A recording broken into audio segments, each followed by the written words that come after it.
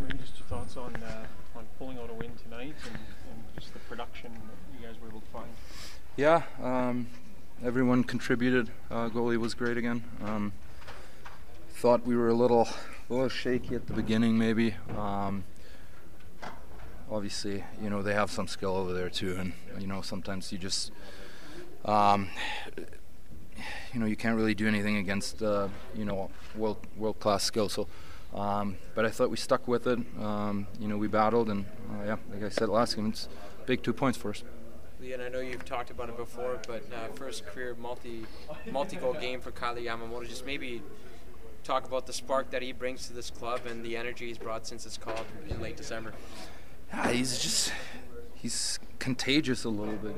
He's so feisty, and he's so quick on pucks, and he steals so many pucks from players, and he creates turnovers. So it's kind of contagious for a group, I think. And yeah, he's done a great job. He's really helped our team out, and it's very fun to play with him right now. Do you think he surprises opponents with his size?